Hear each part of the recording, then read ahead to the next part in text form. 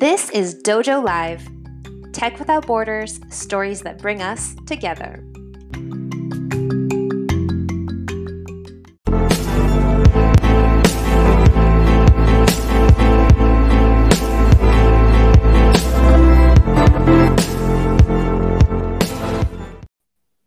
Hello, everyone, and welcome to another episode, the first episode of the week of Dojo Live, this Tuesday, September 27th.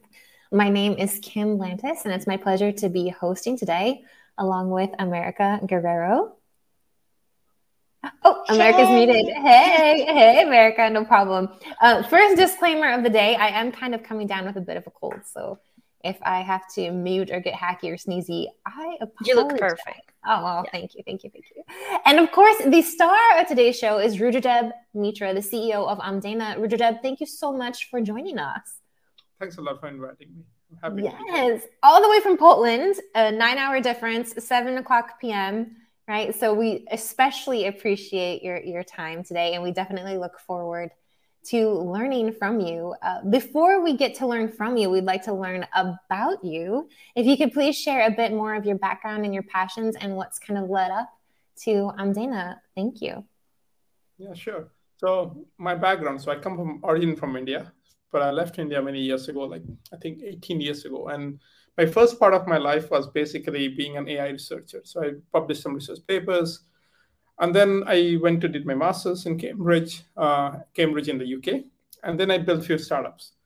So I think that's kind of quite standard. And then what happened also was 2017 is when I felt that making money is not something that interests me. And I just left my companies and I just didn't know what to do. So I just kind of took a break.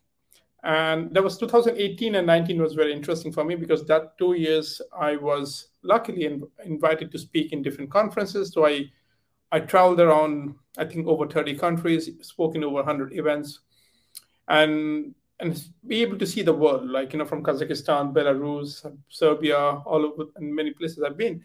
And during that 2-year period, or kind of before the COVID, where I observed that there's a ton of people out there who have access to knowledge, who have the right knowledge and the right motivation and the technical skills. Because access to knowledge became very democratized over the last, say, 5-6 years. But those people do not have access to opportunities equally as someone, let's say, in the US might have. Now, that motivated me to think, like, how can I create a world or create something that would give equal access to opportunities to people from all over the world? So that was one of the first motivation that made me start Amdena. The second motivation was overall the AI and AI for good. Now, predominantly when people think about AI, they think about jobs being lost, or they think about robots and autonomous cars and things like that. But I wrote a book in 2018. I kind of say that the biggest value of AI is solving social problems, helping people who are at the bottom of the pyramid, people who do not have access to healthcare, people who do not have access to food, or who do not have access to education. There's so much of things that could be done using AI. But there was not a lot of work was being done. Although there was a lot of talk, but not a lot of work being done in so-called AI for good. And these are the two reasons that made me think that, okay, why don't I go and build something where focus is solving social problems using AI, working with NGOs, impact startups, we don't work with corporations, but engaging the global community, people from all over the world who can come together, get an opportunity to work on interesting problems, solve those problems, and develop their career also at the same time. So that's basically what made me build Amdena. Beautiful. Thank you for your story. Thank you for your motivation. Congratulations, I think, on just following your passions, making that impact on your speaking and on your writing, because even if money is not your main motivation, a dude's got to eat, right?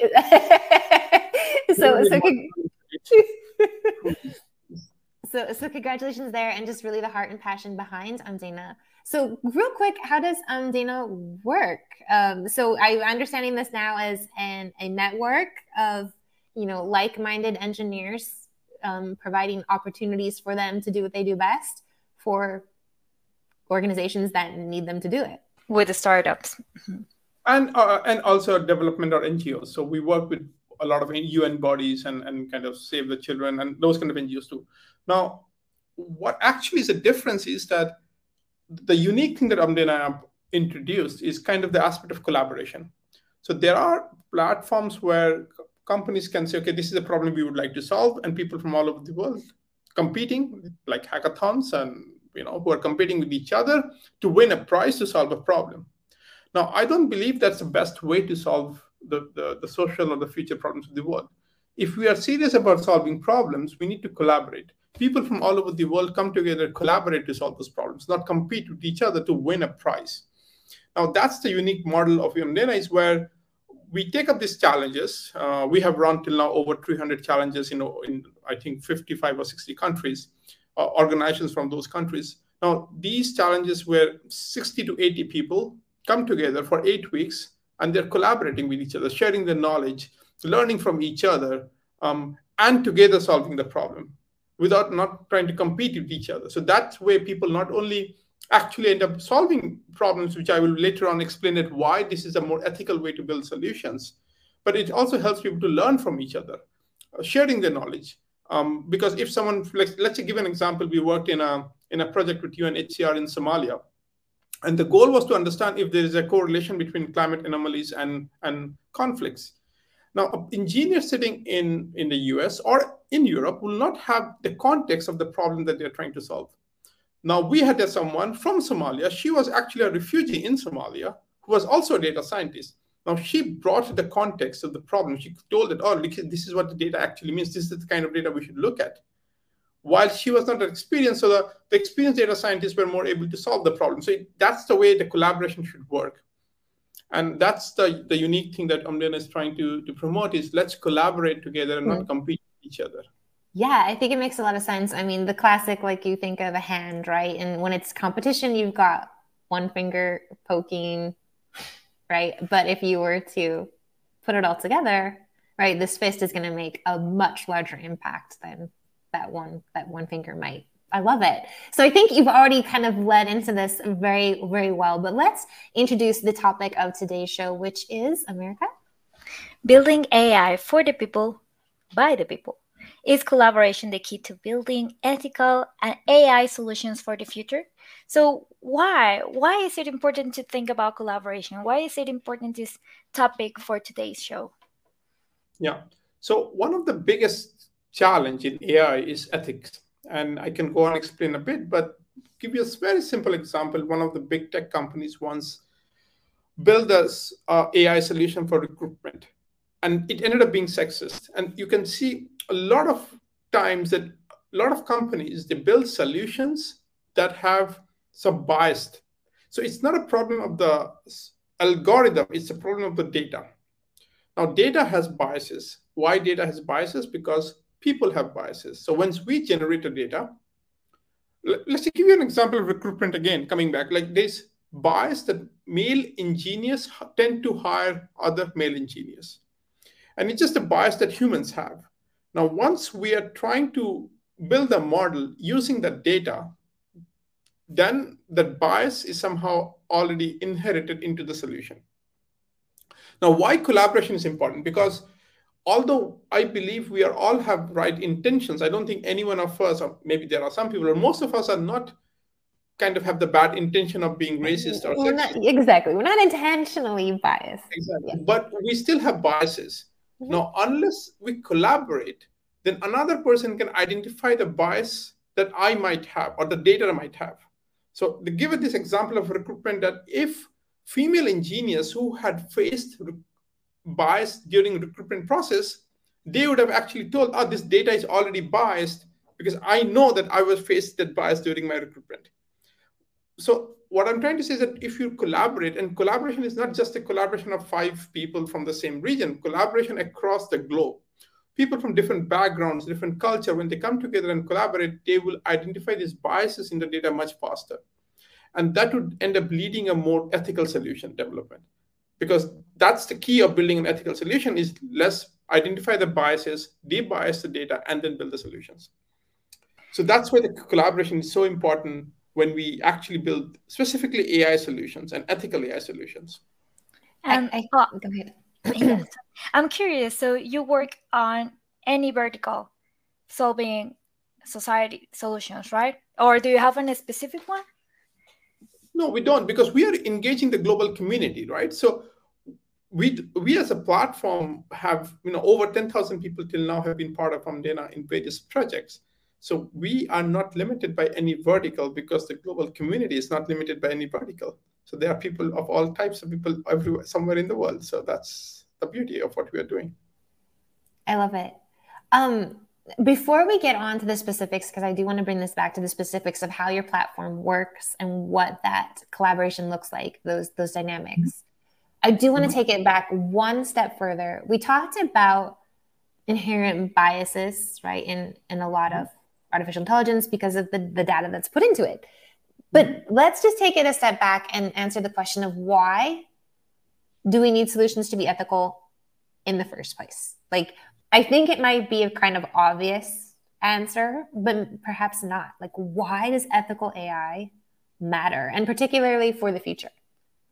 Yeah, so like AI is going to be used in almost every aspect of our life. Like whether, it's from a software that is helping another person to recruit someone, or a legal system. For example, even in the US, there was a legal system that was AI solution, and it was by far, giving more prison sentence to blacks over whites. So it's fact that more and more AI systems will be used in the real world, whether even at the level of our feed in social media, what we consume, what news we are reading, everything is kind of driven by AI already, and it will be more and more. Now, if we do not build this ethical solutions, which is more not biased, it will divide the society even more. As that's the most important thing. Now, we cannot afford to build a solution that is kind of a legal system that is perhaps preferring one kind of race over another. We can't afford to do that. We can't afford to build a recruitment solution that is hiring one gender over another. I mean, we want to build an equal world, and that's all we know that. And since AI solutions will be part of almost everything that we do, we need these solutions to be ethical.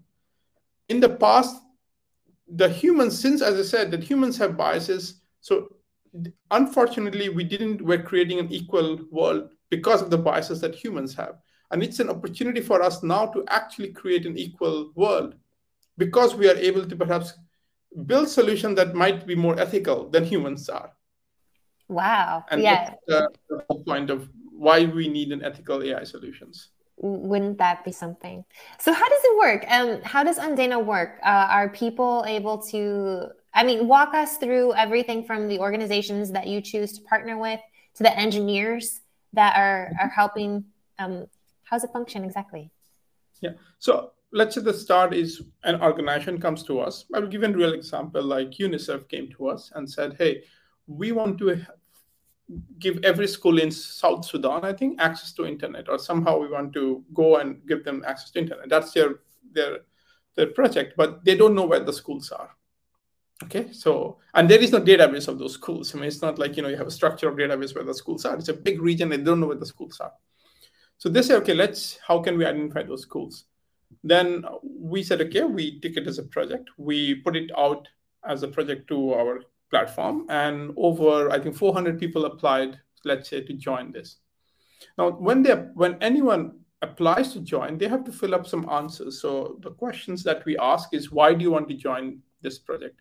Why are you a good member of the community? And also your technical skills and how much time you could give. So based on those answers, we try to understand the person's both the technical skills, but also the motivation, why the person wants to do something. And it's very important.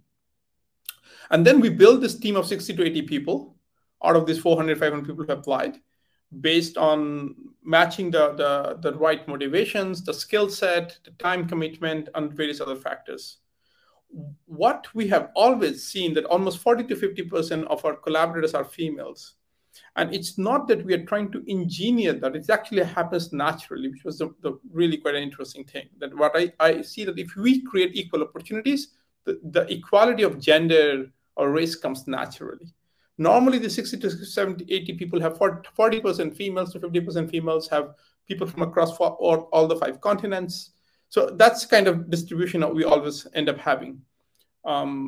And then they work for 8 weeks with the organization under our platform. So we have the right processes, the tools, the mentoring, the support that we need to provide them. And then they're collaborating, and it's very bottom-up driven. So there is the structure of top-down that we can tell them, oh, you need to do this and this, and you go and do that. But that won't work in these kind of environments. What we do is we say, look, we give you the problem. Now it's your responsibility in a way to solve the problem. So come up with your ideas, and they start, coming up new ideas and define the task. They're driving the task. So it's purely a bottom-up environment where self-organized and self-learning is the key aspect.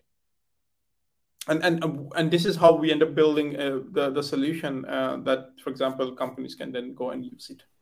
Well, and this is all volunteer on the engineer side? So what we have built is that there are 8 weeks challenges that we call them. These are 8 weeks challenges. These are volunteer. However, there are some roles like mentoring that where a person gets paid. But what we have actually ended up building is that once they start the journey in Omdena, they can start. So we have also, I didn't say that we have local chapters in over 85 locations in 30 countries or 35 countries around the world. So people can start the journey in the local chapters or in Omdena School, which is all for free. And then once they prove themselves, they can join these 8 weeks challenges that are the core that we run. Once they prove themselves, then we provide them a path where they can go and become something we call top talent. And once they're a top talent of Omdena, then they can also earn money through Omdena. So we also run projects where we pay the collaborators also. So it's a path for anyone anywhere in the world to come in, gain experience, work with people from all over the world, but also end up actually start earning money and ultimately get a job. So if you follow us on LinkedIn, you'll see that a lot of people post that, hey, we got a job thanks to Omdena after working for 6 months and things, I got this job. So it's what we have built is a path for anyone to come in who is motivated, who wants to give the time and have the right skill to go and build their career through Omdena. So it's not just volunteer. Yeah, it's like networking in action. Because I think it's just it's beautiful because you are able to find, I think, like-minded, like-passion people to actually see how they work, what it's like working with them, the talent that they produce, the way that they ideate. And presumably, right, this entire network is built around people who have, jobs with other companies and things like that. And it's like, hey, I need somebody like you. Come work with me. And at the same time, we're able to have positive impact around the world together. I love it. This is extremely ingenious. And I love how it was born out of your own passions and observations as well. So let me see something about you mentioned UNICEF and the schools in Sudan. Are there any other use cases, or what happened? What can you share with us in terms of stories and real life impact the technology that this network has created? I mean, there are so many stories. I mean, we have run over 200 projects, but I will give you another example. It's a startup that we worked with in Germany. And this is basically a sensor they're building, which they will put it in forest, and it will detect the smoke when a forest fire hits. Okay, but the key is that it will only detect the smoke from a fire, not from other kind of smokes. Every kind of smoke has a different kind of, let's say, combination. So we built the AI model to detect which will detect those forest fires, but also then installed it in those sensors, because these are, let's say, something we call edge devices. These are not models that can be deployed in a big cloud with a lot of resources, because these are small devices that you have to go and install in the forest and in the trees. And they actually ended up installing that model in the edge devices, and which are already being put in the forest. I think for now in Australia or in Germany, but also that's a real product that they're going and building this up. So this is actually a physical product that is also using a hardware product that is using an AI model to detect forest fire and potentially prevent fires and save lives. Amazing. That's extremely fun, right? And I think in most emergencies, seconds, minutes, any type of alert that you can have, the sooner the better in such situations. I absolutely love it. Let's talk about this journey for you as a leader and coming up with not only the idea, but then the process of actually making this happen. What was that process like for you?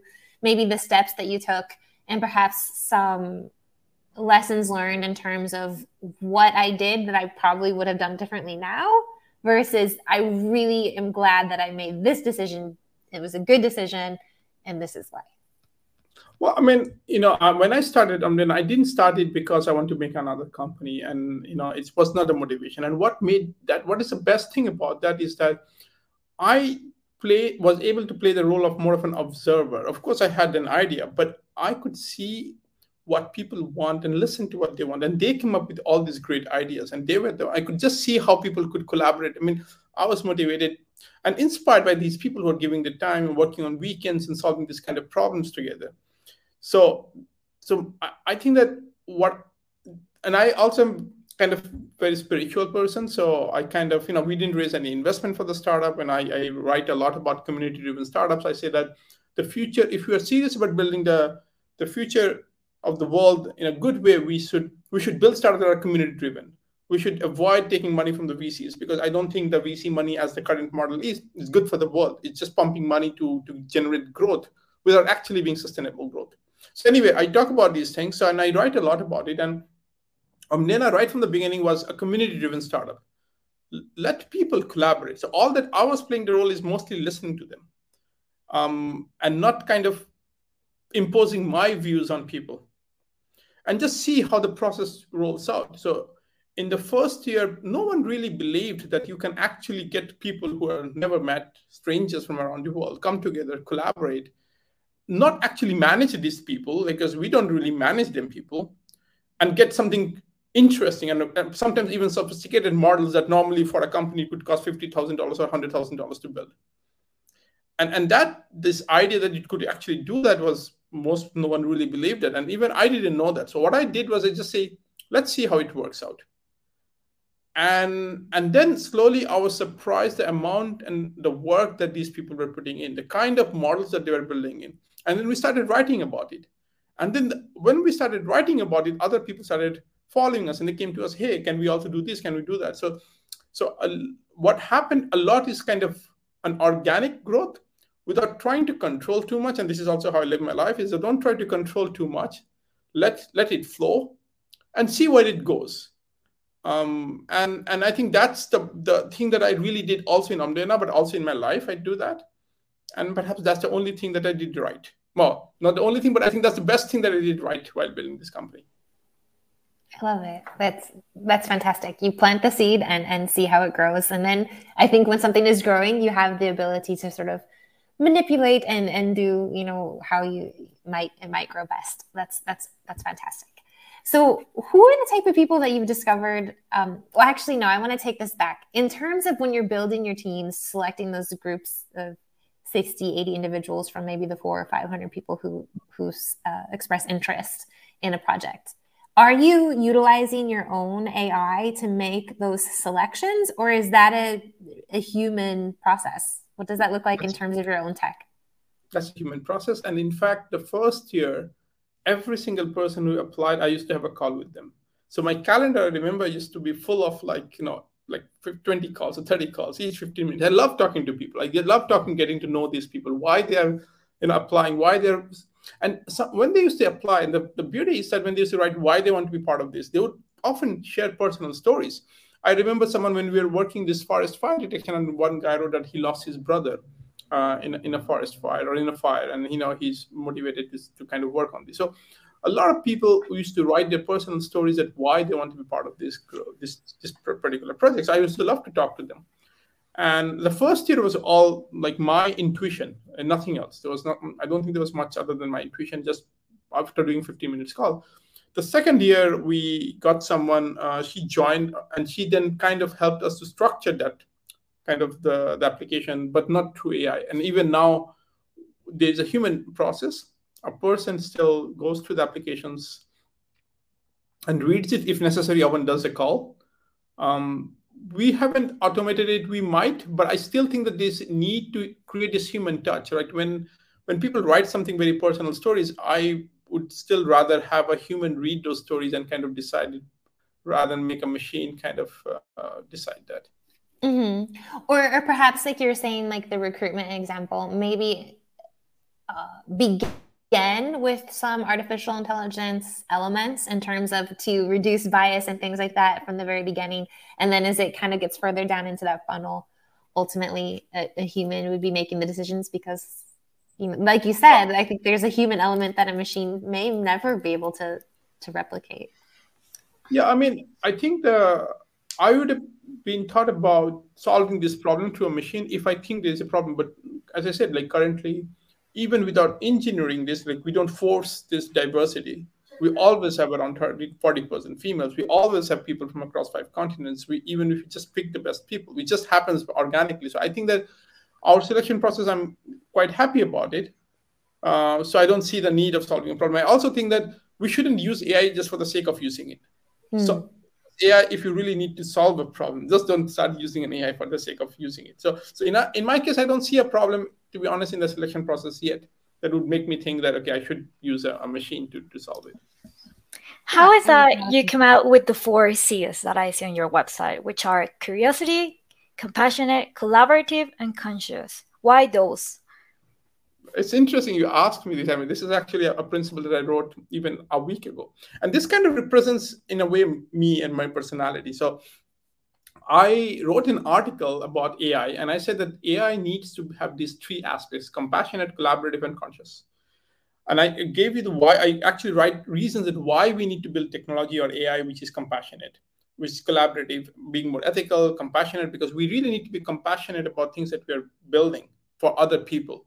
And consciousness is also very, very important because, at the end, as I say, I'm very spiritual. I think consciousness is collective. We all are one. We might look differently, have different race, color, whatever, but we all are one. And if we want to build future technologies, future solutions, we need to act as like we are part of one group together. So I always believe that these 3 aspects, the compassion, collaboration, consciousness, is something actually I wrote before, and it's something I try to also work on even myself. Like, maybe I'm not always compassionate, so then I'm trying to be compassionate. The one thing that I very much important, I'm reading this book. I don't know how much you guys know. It's a autobiography of Ram Dass, and he writes about this idea that we as humans have to also improve ourselves if we want to serve other people. So it's no more that we just go and do good to the world. Unless we work on ourselves, we will not be able to do good to the world. So all those 3 aspects that I said, compassion and also curiosity, like we as humans have to be curious, we have to be compassionate, we have to be collaborative, and consciousness. This is absolutely important as humans to develop in us if we also want to build companies and solutions that are doing good to the world. And there is a line, if you've seen the website, just under these 4 principles, I write that it is ourselves we are helping, it is ourselves we are healing. And it's actually from a book that I read, which I thought is very important, that we need to first work on ourselves, and only then, as humans, if we are individually, we have those aspects, then we will also end up creating companies and products that will have those aspects. Right. And I think what you're saying, just like, is this the reason why, going back to what you said at the beginning of the show, if people are given the opportunity, right, the collaboration and everything naturally happens? And you think this is the reason why you just naturally and organically have this diversity in all of the perfect mix of individuals to work on a project, because the opportunity is there? Opportunity, but we also like how we select those people. Who are those people? Because a lot of those people, like, I think are themselves also very compassionate because they want to solve the problem. They're also collaborative in nature. They're also very conscious. So we naturally get people who apply to Amdena who have those features also. And then once you pick the right people, then you don't need to manage those people because they're self-driven, they're self-motivated. So that's why this works out. And is this an absolutely organic network that's being created as well? Do you have to do any like marketing on this, or is this pretty much referral based? I had the same question, like outbound, inbound, because I can see that inbound is working here, but how do you promote this? So, at actual fact, we haven't spent a single dollar on advertisement, not a single dollar. We of course have a marketing team that uses social media. As you know, perhaps in our LinkedIn, we have over, I think, almost 23,000 followers. We have local chapters in, as I said, 85 chapters in over 30 countries. Every month, almost 30 people apply to start their new chapters, and these are talking about from all over the world, from El Salvador and Tanzania, Botswana. Not just to participate, but to actually create a chapter. Yeah, wow. Participants in over 100 countries. We have participants in 106 countries, actually. But these are people who want to open a chapter in their given countries. And I am actually recently going and talking to some of those people. And I had yesterday, I think, called with someone from Nigeria. And we have 6 chapters in Nigeria. We have chapters in the Philippines. Like, we have all over the world, we have chapters in, as I say. And these people are also driven. They say that, okay, they came to Omdena, they experienced, they learned, and now they want to open a chapter in the given country so that they can pass on that knowledge to other people, right? So this is all organic, actually. This is all driven by people who are motivated they learn, and they are interested to share their knowledge to others. They want to help others. This is why the compassionate is so important, that because we work with people who are compassionate, they're not just centered or selfish. Once they get the benefit, they want to go and give the benefit. So we have Omdena School. In Omdena School, we have courses all for free, because the instructors create those courses, spending hours, sometimes 30, 40, 50 hours for free, because they benefited from Omdena, and they say, okay, now I need to go and give a course so that others can benefit from it. So that's how this whole organic growth happens. And if you just follow us on LinkedIn, you'll see that how many people almost every day post about their experiences about Omdena, that, this helped them. So this is all organically just keeps on growing. Beautiful, beautiful. I love it. The idea of getting and giving, and how that just grows exponentially. Unfortunately, Rajab, we're at the end of our half an hour today, so we do need to wrap up the show. It was certainly very enlightening, educational, and inspiring obviously our audience is made up of C-level executives primarily, and the software engineers who work for their tech companies. So all of you audience members, do check out Omdena, see how you can participate, learn, and grow, and help others learn and grow as well, and to make a real, true impact on the world around us. Thank you once again, Rajab, for your time today. Thanks a lot for having me. I really enjoyed the conversation. Yes, my pleasure. But hang on just a minute before we go off air. But before we do, we'd like to introduce tomorrow's show. What have we got coming up, America? We have tomorrow. It's going to be a really interesting topic that now that we can lead up to, diversity, equity, and inclusion. This interview is going to be with Joaquin Kazar, founder and chief scientist at Kaj Labs Foundation. The topic is, again, diversity, equity, and inclusion in Web3 and Web2. How can we design Web3 with diversity, inclusion, and accessibility in mind? That is going to be tomorrow at 10 a.m. Pacific. Perfect. Thank you, everyone. See you then. And until then, stay safe. Bye for now. Bye.